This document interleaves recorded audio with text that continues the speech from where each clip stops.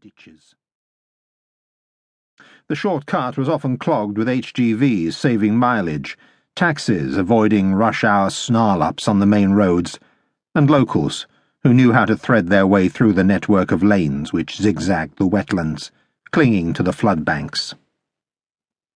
The road had been built nearly 400 years earlier on clay dredged from the river. Subsidence and slippage had wrecked the original flat surface.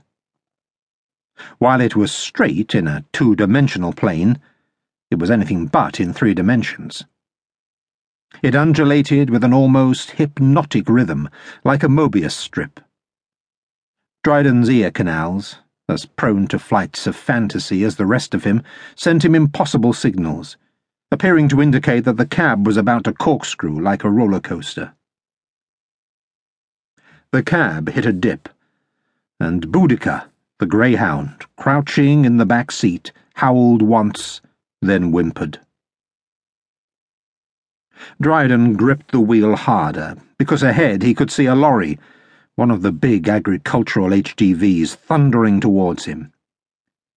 It was getting bigger at an alarming rate, which suggested a speed roughly double the maximum allowed. Streamers flew from its stovepipe. "Hold on," he said, to wet his mouth. The HGV swept past, the wind nudging the cab another foot towards the edge of the bank. Dryden swerved back to the safety of the white line.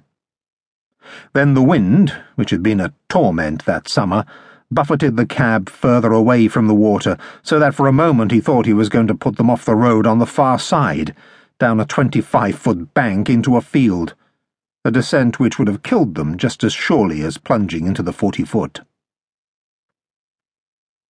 His passenger rearranged his 16-stone carcass in the bucket seat. Humph was the cabbie who usually drove the Capri. Always drove the car. Never left the car, lived in it really, if the fetid truth were told.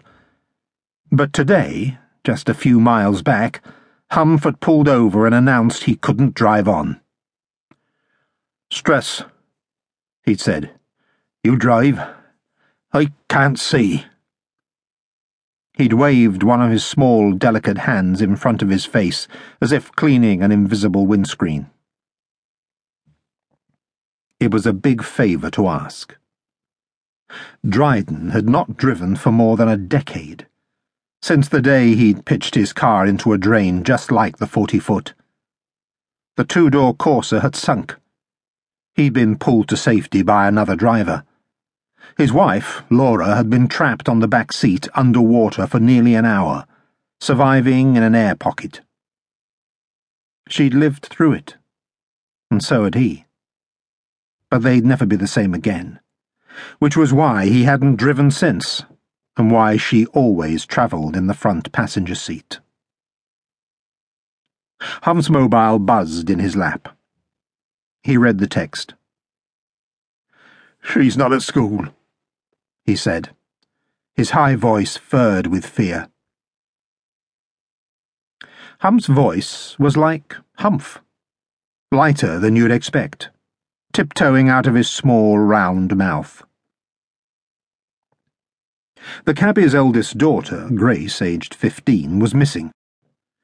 The call had come that morning at 7:30 a.m. from Humph's ex-wife. Grace lived with her mother and stepfather in Witchford, a village on the edge of Ely, in the heart of the Fens. She'd gone to her room on Sunday night before 10 o'clock, saying she wanted to revise for an exam in bed.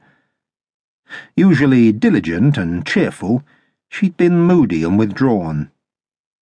Her mother had put it down to being a teenager. But at breakfast time she'd found the bed empty, still made up. Grace wasn't at her best friend's. She wasn't with neighbours. Her mother rang Humph, who was sleeping in the Capri in a lay-by near Waterbeach, having spent the night ferrying clubbers home from Cambridge. Humph checked his house, a semi on Ely's Jubilee estate, because Grace had her own key. No sign. So he'd rung the police. Grace was level-headed.